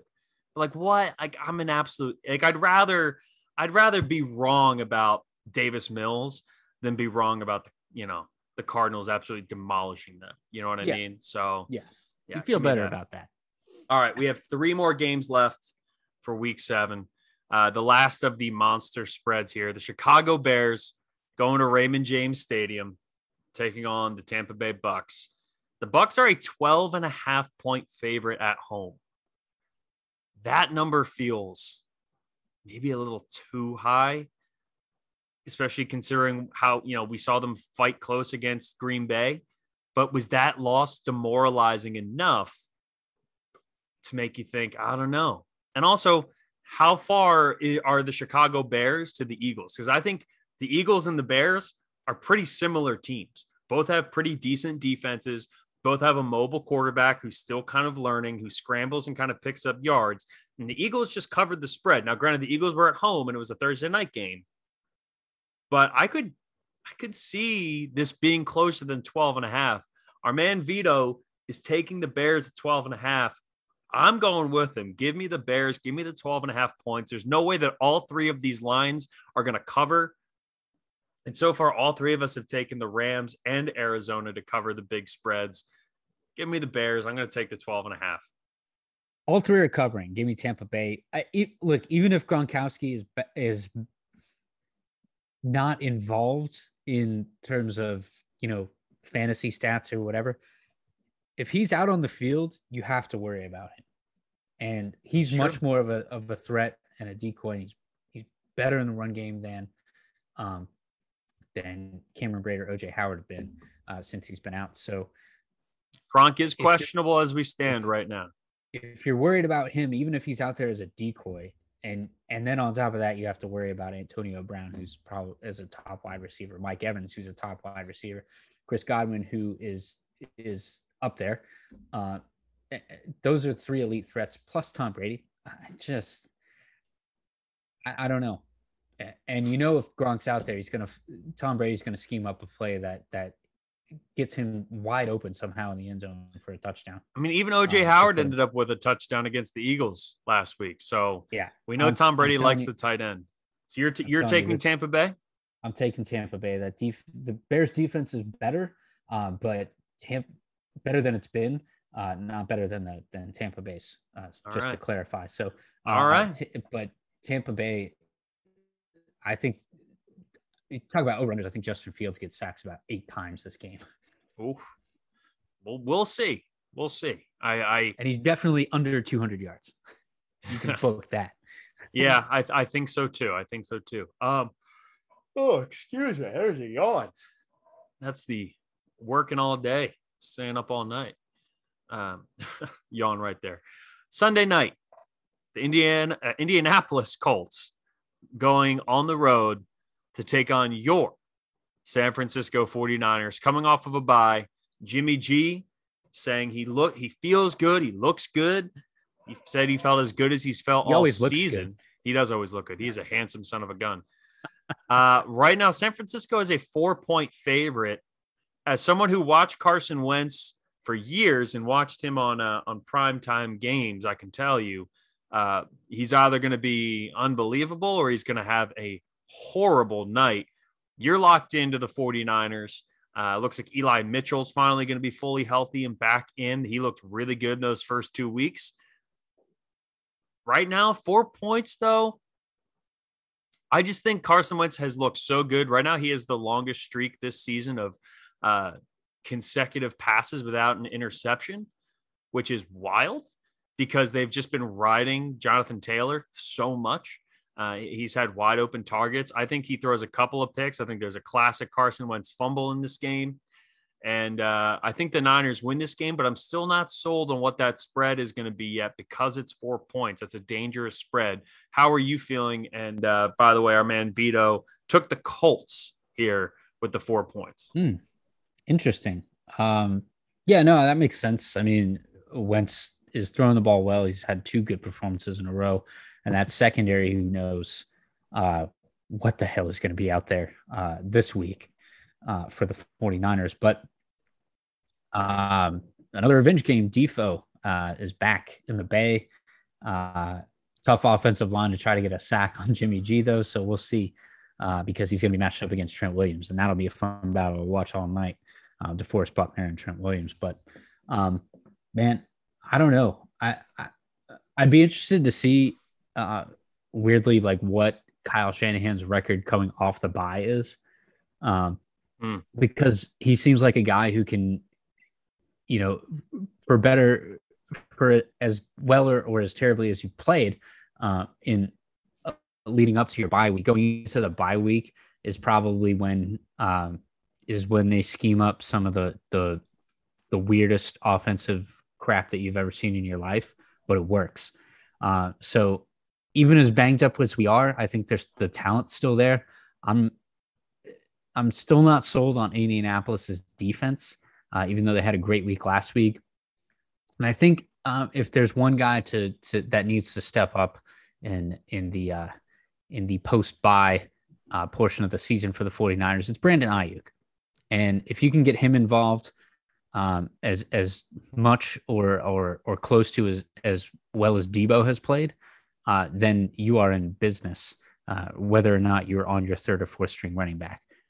So again, not sold on the Indianapolis defense just yet. If Jimmy G's in, I love it at 4.5. If it's Trey Lance, then I kind of lean a little bit toward the Colts just because Carson Wentz is 2-0 against the Niners in his career against the spread. I'll take the Niners. I'll do it. Yeah, right now I'm leaning with you. I mean, obviously no George Kittle, that hurts. But keep in mind here, it came out today, unfortunate news, starting safety, a really good player for Indianapolis, Julian Blackmon, who had been having a good season. He tore his Achilles in practice today. So they are now going to be short-handed in the secondary. Xavier Rhodes is banged up. T.Y. Hilton's banged up after only playing 1 game. Darius Leonard is banged up. Kwity Paye, who's been a pretty good first-round pick for them, he's also banged up. So this Colts team is struggling with injuries and coming off of the rest, getting a little bit of, getting our man Jimmy G back healthy, feeling good, looking good. And keep in mind too, I love Jimmy G. So yeah, you're right. I should say mine because you hate Jimmy G, even though he led you to a Super Bowl. The big key here is how does San Francisco slow down Jonathan Taylor? And are they going to be able to do enough? Jonathan Taylor having a monster season so far, 87 carries, 472 yards. Eli Mitchell only playing in really 2 games so far this year. He's got 189 yards on 45 carries. The guy's been good when he's gotten opportunities. I think this is probably a low-scoring game, and that 4 points just scares me because every national game we've had this year, every Sunday night, Thursday night, Monday night football feels like it's just been a weird, crazy game. And I think we probably get another one of those. And I think it's going to be close, probably a field goal. So because of that, I have to take the Colts, but I do think San Francisco ends up winning this game. I just think it's by a field goal late. I think San Francisco is the better team. But I think Carson Wentz makes a couple of mistakes down the stretch and ends up costing his team a win here, kind of like he did on the Monday night game against the Ravens, which was a game they should not have lost. And if it wasn't for the couple of fumbles and a couple of mistakes that he made, this Colts team probably would be sitting here at 3-3, if not 4-2. Monday night, first national Jameis Winston in New Orleans experience. Oh, baby. I'm fired up for this one. They're taking on the Seattle Seahawks. Geno Smith, give the man some credit. He hung in there, played pretty well. Had TJ Watt just made that play on Sunday night, which was kind of the difference maker here. Right now, the Saints are a 4.5-point favorite on the road going to Seattle, one of the hardest places to play in all of football. I'm kind of getting my Chris Collinsworth voice there. Scott, it's one of the hardest places to play in all of football. Al, it is places. It gets very loud, and I don't know if you never count out the 12s. Jameis Winston got his eyes fixed, but did he get his ears fixed? That's the question. And right now, in that crowd in that stadium, we're gonna find out, Al. I'm excited for this one. Oh, Al. Oh, Al, I don't know about that one, man. So this is an interesting. This is an interesting one here. I kind of leaning towards the Saints, but again, the Seahawks, as Kevin Clark has said in one of the best evergreen football tweets of all time. If Twitter had a Hall of Fame, which I saw an unbelievable tweet, which was someone said, "Is there a Twitter Hall of Fame? Because we should put it in." And the tweet was, Ben Simmons will do whatever it takes in all caps to get out of Philadelphia. That was a report. And someone quote tweeted it and said, did he try getting into a fight and his mom gets scared? And I just lost it. I was like, that's the greatest tweet I've ever seen in my life. That's incredible. But the Kevin Clark tweet of the Seahawks have literally never played a normal game comes into effect here because the Saints defense has been good, way better than I thought they were going to be. But the Seahawks just looked pretty good against an even better defense in Pittsburgh. And I think Seattle's going to be able to move the ball a little bit easier. But can the Seahawks defense force Jameis into being old Jameis or not? And I think on the road, the Saints are going to struggle in this game. Our man Vido took the Saints to cover. Of course he did. He's our number one Jameis stan on this pod. But I'm going against him here. I'm taking the Seahawks to cover the 4.5. But if it's a field goal game, I wouldn't be shocked. I love that number 4.5 for the Seahawks bet too, because you're getting points. The field goal covers it, but you're also getting that extra hook there in case some weird stuff happens, a 2-point conversion, anything like that. So give me Seattle to cover the 4.5. Yeah, I like that too. The only way the only way New Orleans really asserts dominance in this game is if they really get Alvin Kamara back into the mix, like in full. I'm talking like he is your number one guy in both the pass and the run, like he had been so many weeks last year and the year before that and the year before that. Not for a lack of Jameis Winston not being able to throw the ball deep or be able to throw medium to deep routes, but like Kamara's a playmaker. Yeah. That's what he does. So get Kamara involved and really I don't think that Seattle would have an answer for that because they'd have to drop Jamal Adams to try to stop him. And then, hey, guess what? One of your guys is open deep, Marquez Callaway or who's the other one that's banged up that I've liked all year? Traquan Smith. No, damn it. Anyway, who are you talking about? Now we got to figure this out. It's not Traquan Smith. No. Then who could it possibly be? I'll tell you in about 2 seconds once my internet loads. It is the person I'm Deontay Harris. Yeah, there we go. Yeah. We found it at the same time. Yeah. So like I said, get Kamara involved, force Jamal Adams to try to go one-on-one with him and key on him in the backfield. And in the pass game too. I'd like to see Kamara split out a little bit like he has been in the past. So that's the key, I think, for New Orleans. On the defensive side of the ball, good luck with DK Metcalf because he's tough to cover, just plain and simple. And then on the other side of the field, on the perimeter, you're going to have Tyler Lockett, who's had a couple of down games, and we all know that he's good for two stinkers and then one one really big game. So yeah, if this is Russell Wilson, I'm all in on the Seahawks. I'm still taking the Seahawks. I think Jamal Adams is a really good matchup against Alvin Kamara. And you know what? If you're sacrificing other stuff, because remember too, like Jamal Adams, he's similar to Landon Collins, who I think Jamal Adams is better in coverage than Landon Collins is, but you know he's a fast linebacker more so than he is a pure coverage safety. You know, he's more Polamalu than he is Ed Reed. Yeah. And I think Jamal Adams matched up against Alvin Kamara is a really favorable matchup for the Seahawks, at least in terms of slowing them down. And I'll say this, they did a really good job against Najee Harris last week. And I know Najee isn't necessarily, at the same level yet as someone like Alvin Kamara, but Najee's someone who, with the exception of that goal line touchdown he had, they did a really good job of, especially in the passing game, of kind of keying on him. Jamal Adams is flying all over the field. I think that loss against Pittsburgh is going to reinvigorate this team more. That's going to hurt them. And they play Sunday night. They still get a full week, right? There is no downside to playing that Sunday night game because they're not playing until Monday. So they get that extra day of recovery. I think they come back. And I think the Seahawks could actually mess around and win this game. I just think they're going to, the pressure that they got on Big Ben was surprising. And I think the one weak spot of the Saints right now is their offensive line. It hasn't really been talked about a whole lot, but the offensive line just isn't, it's not bad by any means. It's not like it's not one of the worst, but they also haven't been tested much this season.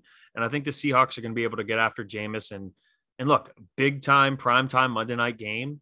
It just smells like, hey, Jameis has gotten lucky a lot this year with some of his Jameis throws, and that luck eventually is going to turn. I think Seattle makes just enough plays because every single game they play is weird. I think Pete Carroll gets them hyped up for this. I think they at least cover the spread, and I think they might even mess around and win this game. All right. Yeah, past Pete Carroll's bedtime, but Seattle's 24-12-2 against the spread on Monday night. So I'm taking Seattle as well. You're taking Seattle as well? All right. So those are our picks to keep. Let's get you all updated on our picks so far on the season. So in college football, Scotty, you are 19-17. I am 21-20. And Vido is an absolutely staggering 27-10. 27-10. You want to make some money, talk to Vido about college football bets. Vito's been unreal this year. In the NFL, you are currently leading the pack at 40-38-1. We all have that one push. So 40-38-1.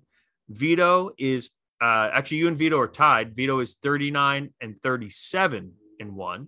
And I am in last, but I am dead 500, 46-1. I've been driving this, 500 train for about the whole season. And then overall, Scotty, you are 59-55-1. I am 67. Just need 10 more wins. I am 67-66-1. So just a game above 500. And Vido is, again, just an absolutely wild 66-47-1. Right now, that is like what Stanford Steve and the Bear do. Like Vido is in like pro handicap territory right now with some of his picks. But you know what? This is going to be a stink week. Actually, I don't want it to be that much of a stink week because he and I have a lot of similar picks here. So I want him to do well. Just I want to be right on the ones that we differ on. I want him to be wrong. So we will see. Let's take a quick break. We'll come back. We'll preview. There's no real head matchup in college football this week, but there's some interesting storylines to get to. So we will pick. Have 5 games lined up for us to pick, Scotty. Vido did not send college picks, so this one's just going to be you and I. And we'll do that with a little random life stuff at the end, and we will call it a day and get you on to your weekend. This week in college football, not what you would be the most excited about, I'll say that. But that doesn't mean that there aren't things to talk about, because the beauty of college football is even on down weeks, chaos can happen. The whole shifting of the landscape can change. And a lot of times we see crazy upsets that maybe we weren't necessarily anticipating. And I got 5 games for you, Scotty. You and I are going to pick here. And we'll try to get as hyped up for them as we can. And each of them has a unique storyline to it. Maybe not necessarily what like you would anticipate from like prime time college football matchups, but still something that I think is worth at least chatting about. We're going to start noon kickoff on CBS or CBS Sports Network, I should say, not even a televised game. You got to stream this shit. Number 16, Wake Forest, undefeated team, one of only 10 undefeated teams left in college football. They're going to West Point, New York, and taking on Army. Now, you might say, Jeff, why would you be talking about Wake Forest and Army, right? If you had told me in week 0 that in week 8, you guys are going to be picking Wake Forest and Army, I would have said, there's no way. There's no way we're going to be doing that. But we are, because Wake Forest is undefeated. They've looked pretty good.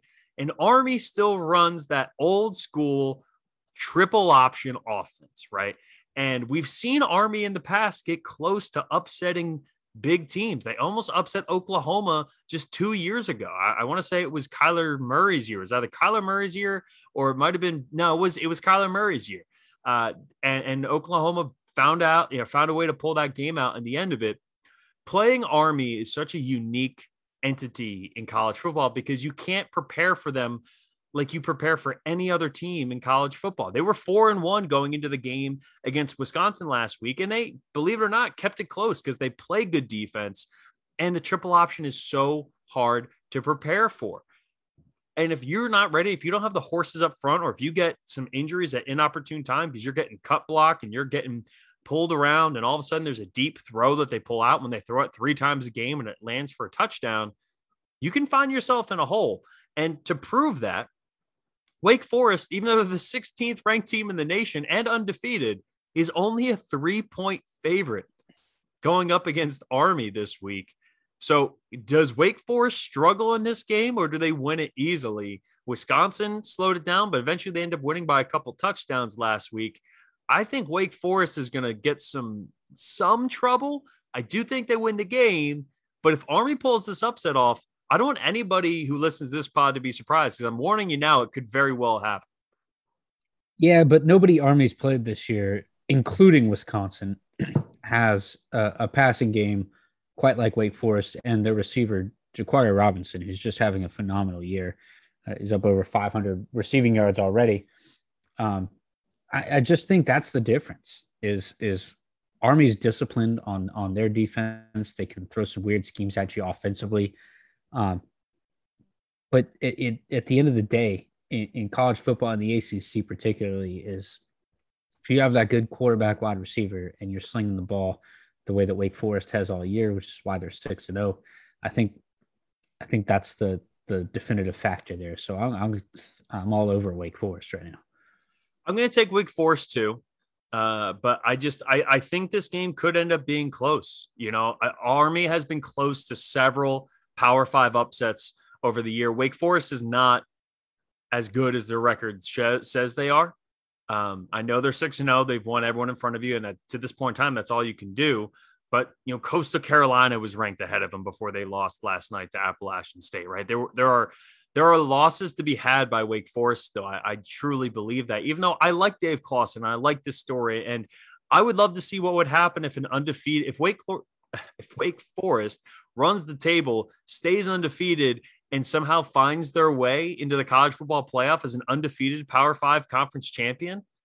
That would be an unbelievable story. And I'll add one thing too. If they lose one game and still go on to win the ACC with one loss, who do you put in? An undefeated Cincinnati team who's beaten Notre Dame, who's beaten a couple of really, really good teams, would have beaten more ranked teams by the end of the year than Wake Forest would have, but are a group of 5 team playing in the American? Or do you take Wake Forest with one loss as a Power 5 conference champion who's played an absolutely abysmal ACC this year? I think that's a really interesting hypothetical.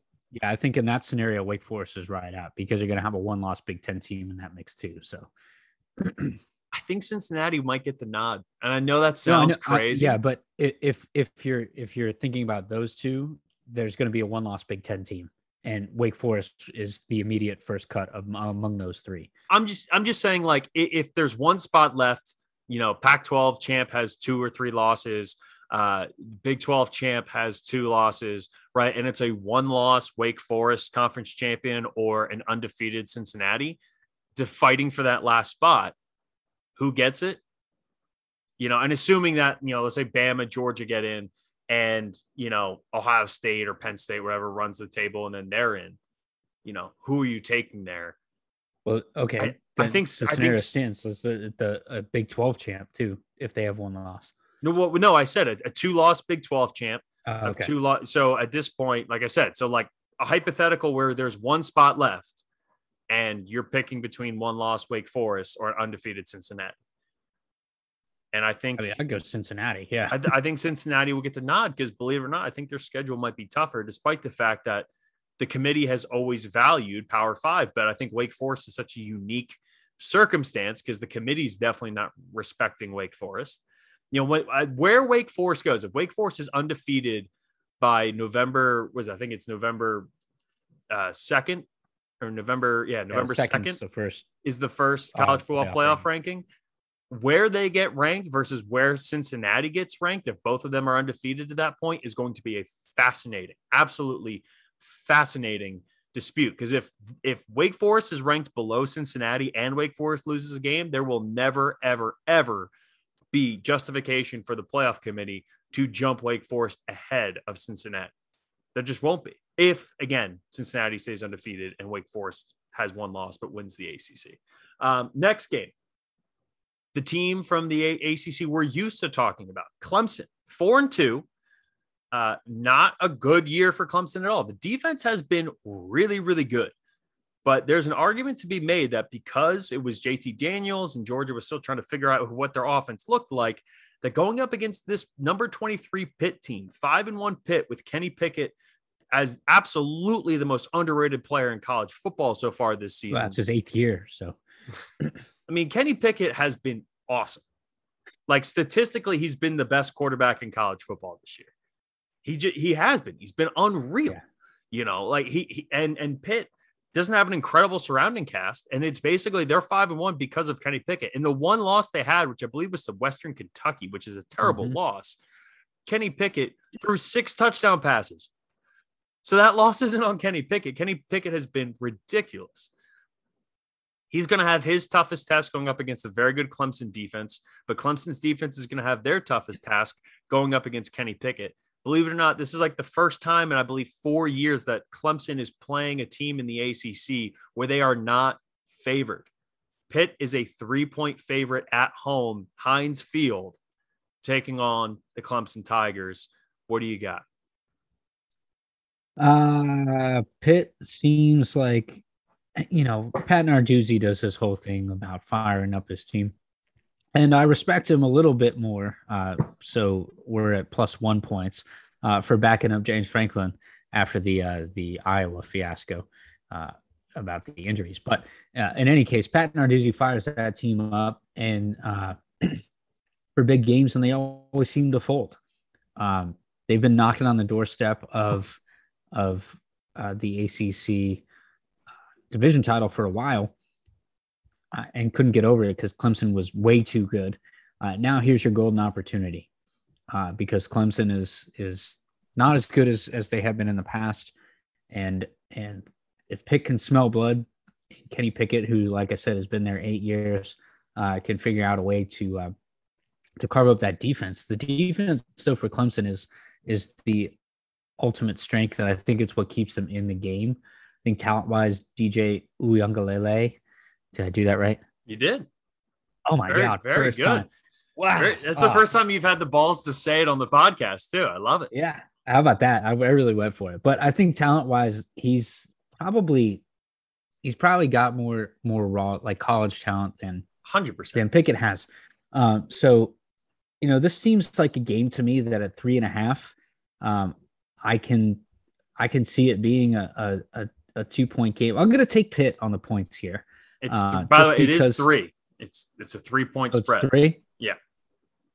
Oh.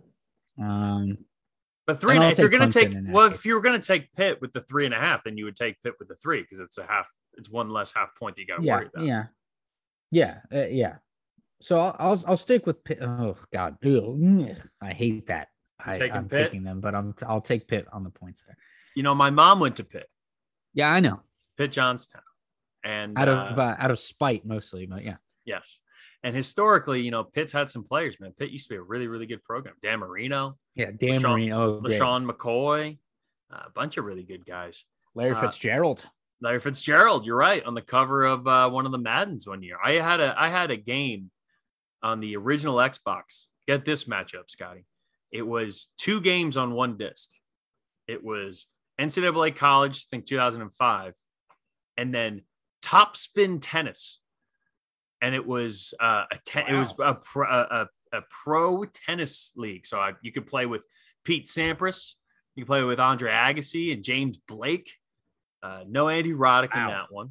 But yeah, you could go and play with the pros. For whatever reason, they thought those 2 games on the same disc made sense. They belong together. But I'll tell you what, I played a lot of both of those games back when the original Xbox was around. I wish I still had that thing. That game was fun as hell, actually. But I'm taking Clemson. Clemson's offense has been awful, absolutely terrible. The defense has been really good. And I don't buy into Clemson being this bad over and over and over and over again. They've done too many good things. Now, chances are Kenny Pickett's going to come out and slice up that defense. But I also keep remembering watching that game, that top 5 matchup in week 1 between Clemson and Georgia, where Clemson shut down. And the only difference in that game, there was no offensive touchdown scored in that game. And Clemson moved the ball down, was actually able to kick a field goal at some point. I think this defense for Pitt is not great. The offense has been carrying them because for the most part, it's been blowouts. So the other team is taking deep shots, trying to find a way to claw back into games. I think Clemson's defense holds up tight, and I think they win this game. And even if it's close, I think this is all right, Clemson has somewhat rightened the ship a little bit. I'm taking Clemson to beat Pitt. 3 games here. LSU at Ole Miss. I always want to put Old Miss, but it's Ole Miss. Now, this game's interesting. Old Miss? This game's interesting for a couple of reasons, right?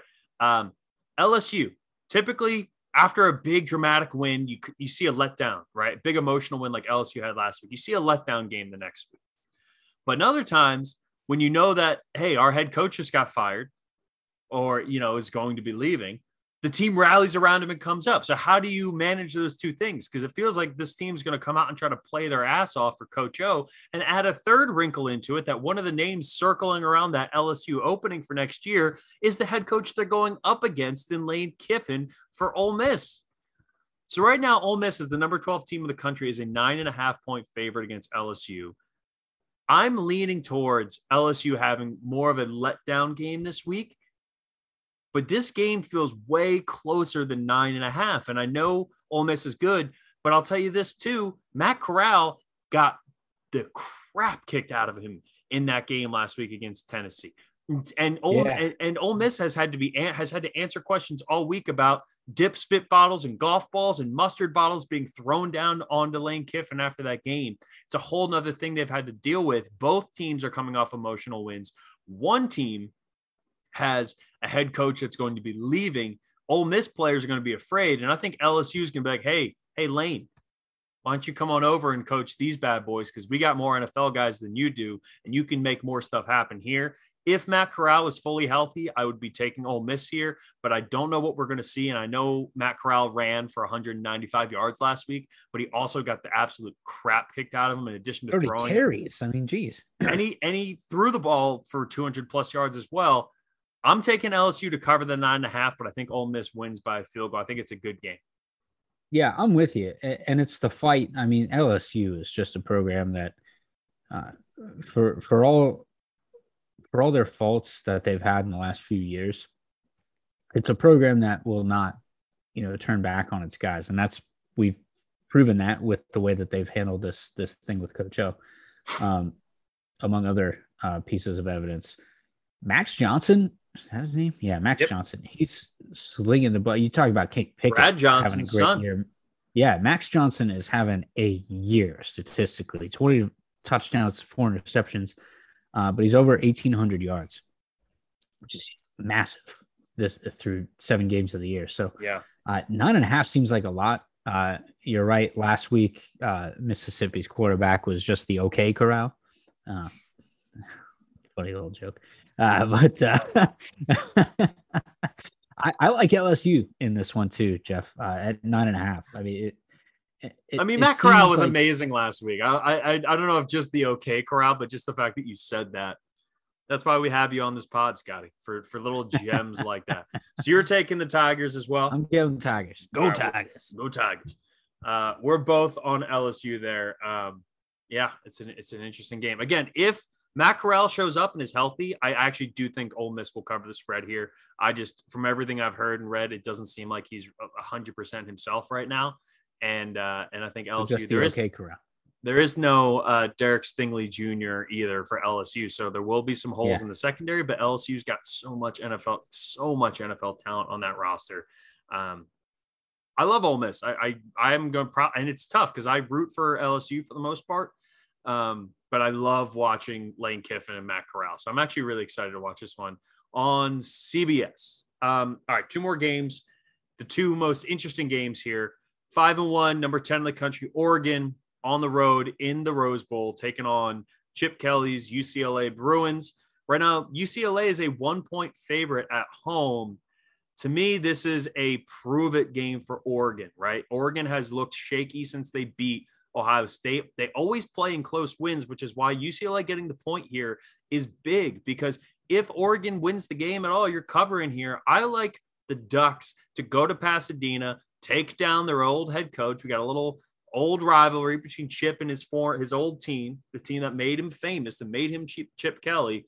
The one thing UCLA has had on a lot of teams this year has been their ability to win games in the trenches, which I know doesn't make a lot of sense when you think about UCLA, but it's the truth.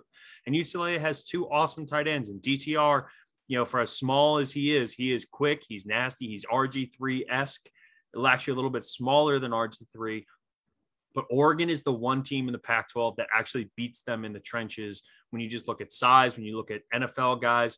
And I think Kayvon Thibodeau has a good game here. He's been banged up throughout a lot of the season. I think he's expected to play in this one. Give me Oregon to win in Pasadena, improve to 6-1, and re-enter the college football playoff conversation. Yeah, it seems like that would be the week for it. Anthony Brown's got to have a better week throwing the ball than he's been in the last few, quite frankly. I'm not impressed with Oregon. They feel like a number 10 team, and a loss kind of to Stanford a couple weeks ago kind of exposed a lot of their faults. UCLA is really good in the trenches, and they're going to have to stop the likes of Travis Dye and Kenneth Walker III on the run game for Oregon. But man, this is 1 point. I don't think that. I'll take UCLA. I'll take them. Sorry, Ducks. Did you say Kenneth Walker III, the Michigan State running back? Sorry, I was thinking of the Michigan State guy. I was comparing him to his stats to Travis Dye. Sorry. There you go. Okay, I was gonna say, I was like, Kenneth Walker III does not play for Oregon. But no, Michigan State. And I'll say this too: if Oregon loses, college football playoff is done for the Pac-12. Everyone in the Pac-12 will have 2 losses if Oregon loses this game. So this is literally the last hope for the Pac-12 to get a team in the college football playoff.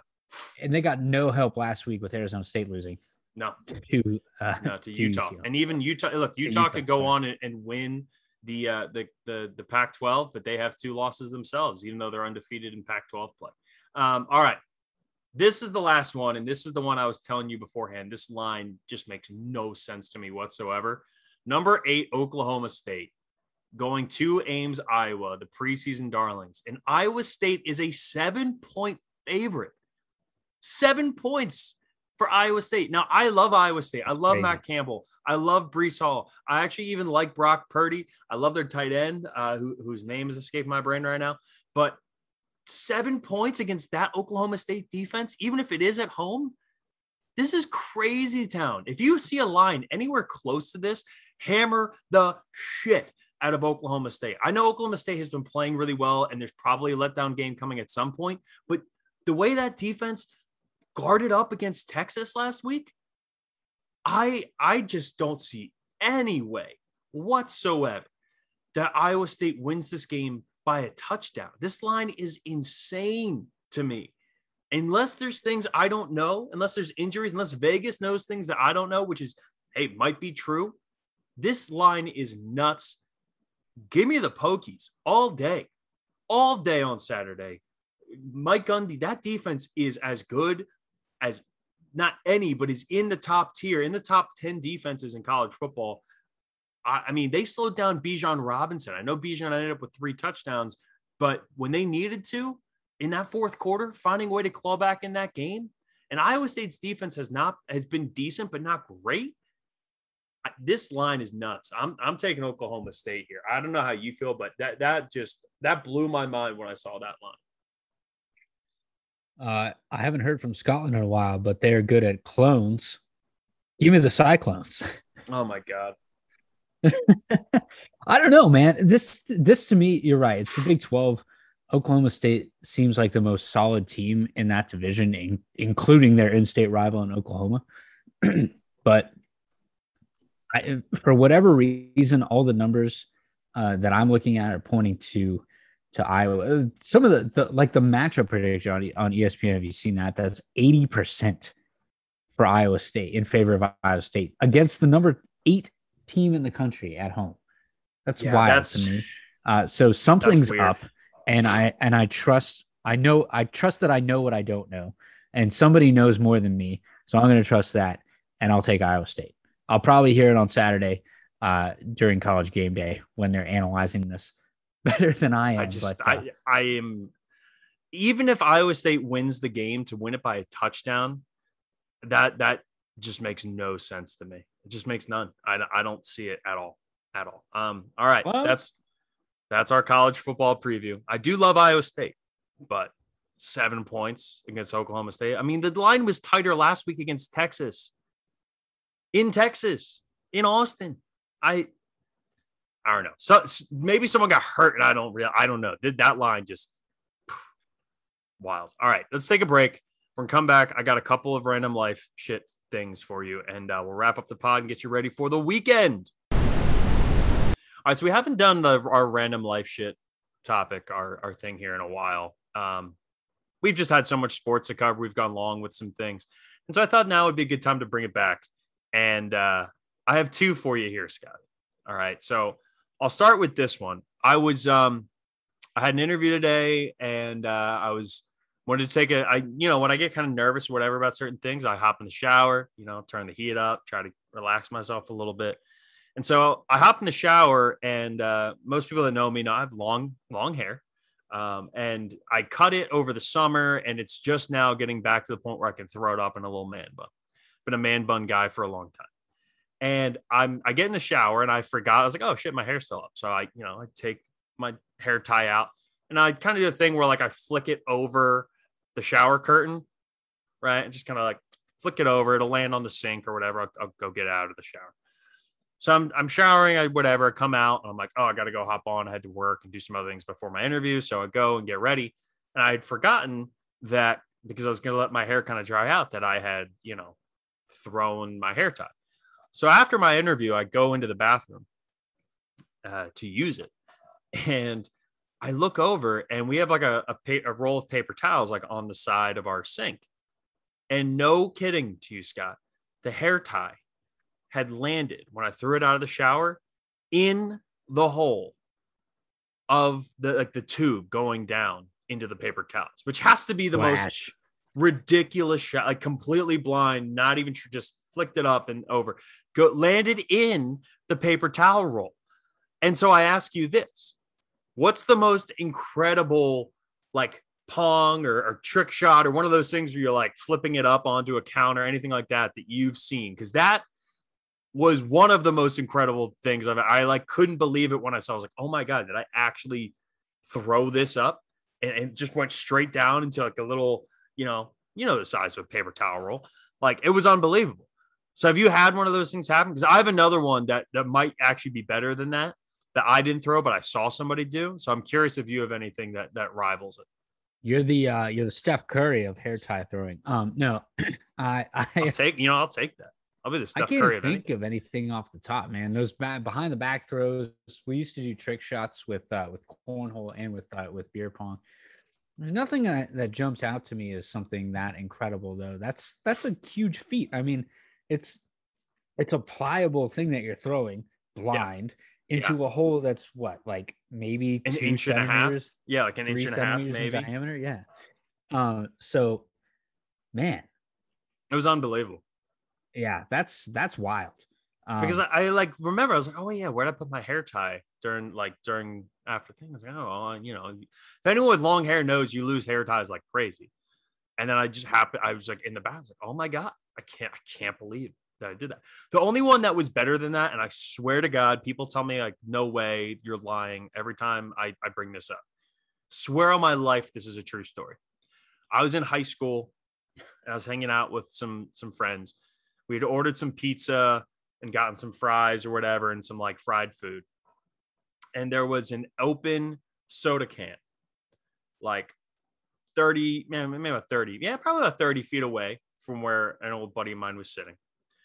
And he's sitting there munching on a French fry.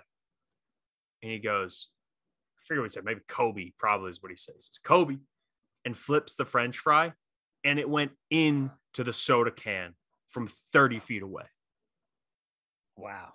Think about that. Better than Steph Curry. That is something the size of a nickel with a French fry that's rotating end over end from 30 feet away. Again, 30 might be a little far now that I'm thinking about it, because that's like the size. Like, it was probably say it was 30. It was 100. At least 20. Like it was across the basement. Like Definitely it was 75. Like it's like a fisherman, right? Every time you tell the story, the fish gains 5 pounds. It's dude, 200 feet. Dropped it out of an airplane and somehow landed it directly into a soda can. It was unbelievable. It was honestly one of the most incredible things I've ever seen in my life. It was unbelievable. All right, so that's a stupid thing I brought up, but it was funny. I was like, I wrote that down today. I was like, that's ridiculous. I can't believe it. Here's another one for you. So I've been watching like food videos and food like YouTube competitions and stuff recently. Just kind of went down a rabbit hole. And a lot of times on it, you know, it's like judging, like, oh, this food is terrible. And like that's the thing, is like, oh, this food is bad. And I honestly, criticism. Right? Yeah. And I'm like, this it's like in The Office when Andy Bernard's like, this movie is bad. I'd make a great movie critic. This movie is bad. Yes. But honest to God, I don't know if I'm just like, I know what I like and I just don't deviate enough from it. I can't remember the last time I ate a food that I went like, oh, that's nasty. Like that's not good. And it feels like every time I watch these shows, you get that kind of reaction out of people. And I'm like, how can, like, food isn't that bad. Like at the end of the day, just eat the food. It's food, eat it. And maybe I've just been eating too much ramen and stuff because of, you know, my job and everything else I got to do, that I just buy cheap food, that it just doesn't even faze me anymore. But like, I just don't come across food that is like bad in my life. Is that, do you, when's the last time you had a meal where you were like, God, that was like, that was terrible? I don't. I think we probably largely grew up similarly, where if food was put in front of you, you ate it. Yeah, and my mom was an amazing if you cook. Complained about it, then you didn't get any dinner. So tough. But no, I've had things that I care for less, where I'm like, you know what, maybe I won't go back there, or if I do, I'm not going to order that. I'll try something else. But not a food that I've seen or had in a while that maybe ever, that I'm like, nope, won't do it. Caramel is the worst. You don't like caramel? No, not a fan. Caramel? Does caramel make it better if you say it fancy? It does not. It makes it worse. Wait. So like Twix, like you're not a Twix guy? Anything with caramel. Or like a Snickers? You won't munch on a Snickers? The one exception is Milky Way. I love Milky Ways. Well, Milky Way does Milky Way have caramel in it? Mm-hmm. Yeah. So it's the nougat and the caramel. Yeah. Okay. No peanuts. No peanuts. I was thinking of a Three Musketeers. That's the one that's all nougat. Nougat's a weird thing. It's not. It's beautiful. Yeah, but like it's like what, like where does it come from? Like how do you make nougat? What is it?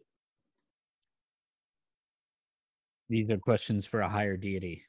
like Jeff Martz, who works at the Mars Candy Corporation. I was gonna say the last time I had nougat was when I won. We do in our fantasy league. We have the loser of the winner of the losers bracket. We called the Steak Bowl, and our buddy Jeff Martz, who operates sponsored by Martz Farms, the Martz Farms Steak Bowl. It's like a shitty college football bowl, but for our fantasy football league. It's like what the third place team in the Sun Belt gets to go to. Yeah, pretty much. But it was amazing because Jeff Martz, to his ever loving credit, was like, yeah, you know what? Whoever wins this, I will ship you. Or in my case, he actually hand delivered me multiple steaks because he also has a farm and cattle that he raises, and he brought me 4 steaks frozen and 2 giant things of ground beef, and he also brought an assortment of candy because he, like you said, he works part of the Mars Corporation there, the Mars Candy Company. But should be the Martz Candy Company. I don't know. Maybe I'm just not adventurous enough, Scott. Maybe I need to start trying new stuff. Yeah, you need to. Go explore. Like, I'm not a big seafood guy. I like shellfish, but like the one that came to mind was calamari, and I think I was in like middle school or high school. It was like I ate it. It was like, no, God, no, absolutely not. But people swear by it. Maybe I'm just not adventurous enough. Maybe I need to start expanding my palate to more than things that are just drenched in cheese and red sauce, because that tends to be my go-to. All right. Well, that's all I got. Look, sometimes random life shit's just fire, and other times it's talking about, throwing French fries into soda cans and hair ties into from an airplane. Yeah, from an airplane and Mars bars and all that yummy goodness. All right. Well, have a wonderful weekend, everybody. I hope you guys enjoy it. Hopefully the college football is one of these chaos weekends and we're just sleeping on it. And hopefully the NFL ends up being a good week, because I think 2 weeks in a row, the college football slate's been meh. Though we had a couple good games in the NFL game, that slate was meh. But then we ended up not really having a bunch of good games. So let's pray. We're optimists here. And remember, football, a weekend of football is better than whatever we're doing in the spring on a weekend. It's just always going to be better. So enjoy it. Enjoy the nice, cool weather. We're still, I promised we were going to do the taste test for our fall collection of the Bud Light seltzers. We will do those. Almost winter. Let's go. Almost only counts in horseshoes and hand grenades, my friend. We're still in fall and we will get that done. We just haven't had the opportunity to do so. So that will be coming soon. Enjoy the weekend. Enjoy the football. And hopefully make some bets, try out a couple sites. This is getting ridiculous. We're out of here. Have a wonderful week, and we'll talk to you next week. Take it easy. End it.